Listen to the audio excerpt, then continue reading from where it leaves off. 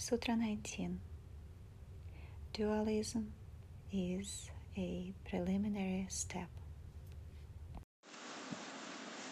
Na vande drahika saktiha vittirita vibhavyate kevalam jnana satayam prarambhoyam praveshane.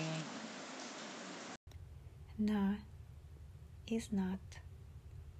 Vanhe, from fire. Dahika, to burn.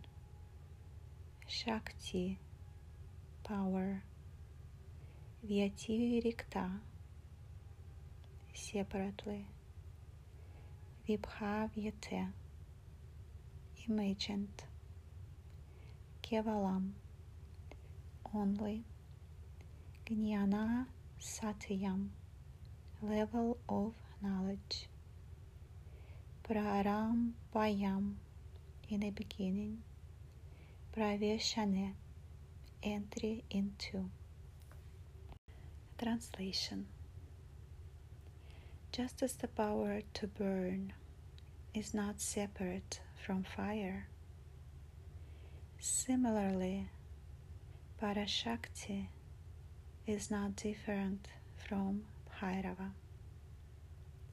However, it is imagined as separate in the beginning, as a preliminary step towards entry into its knowledge.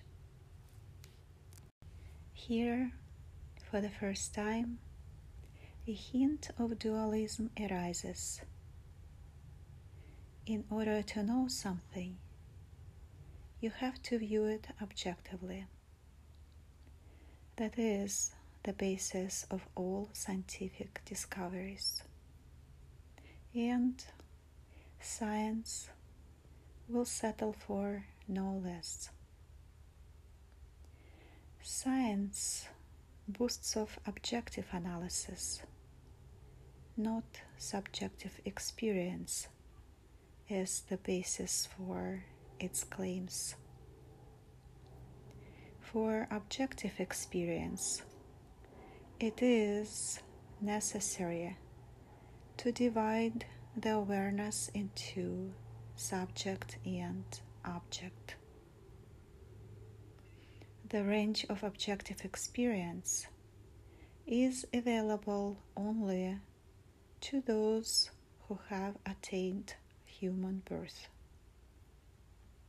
Other forms of life simply do not have the faculties required to have an experience and simultaneously know they are having it.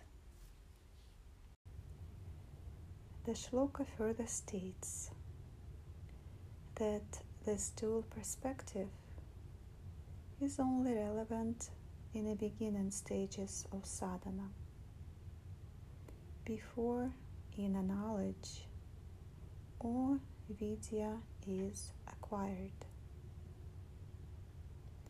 This duality of subject and object is responsible for the manifest world. When the dual awareness of subject and object dissolves and becomes one, this world also fades away and becomes non-existent. In this way, the experience of duality is ultimately transcended.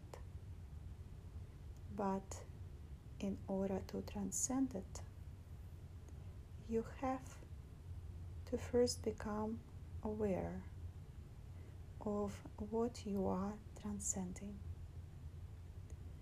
Otherwise, how will you transcend it?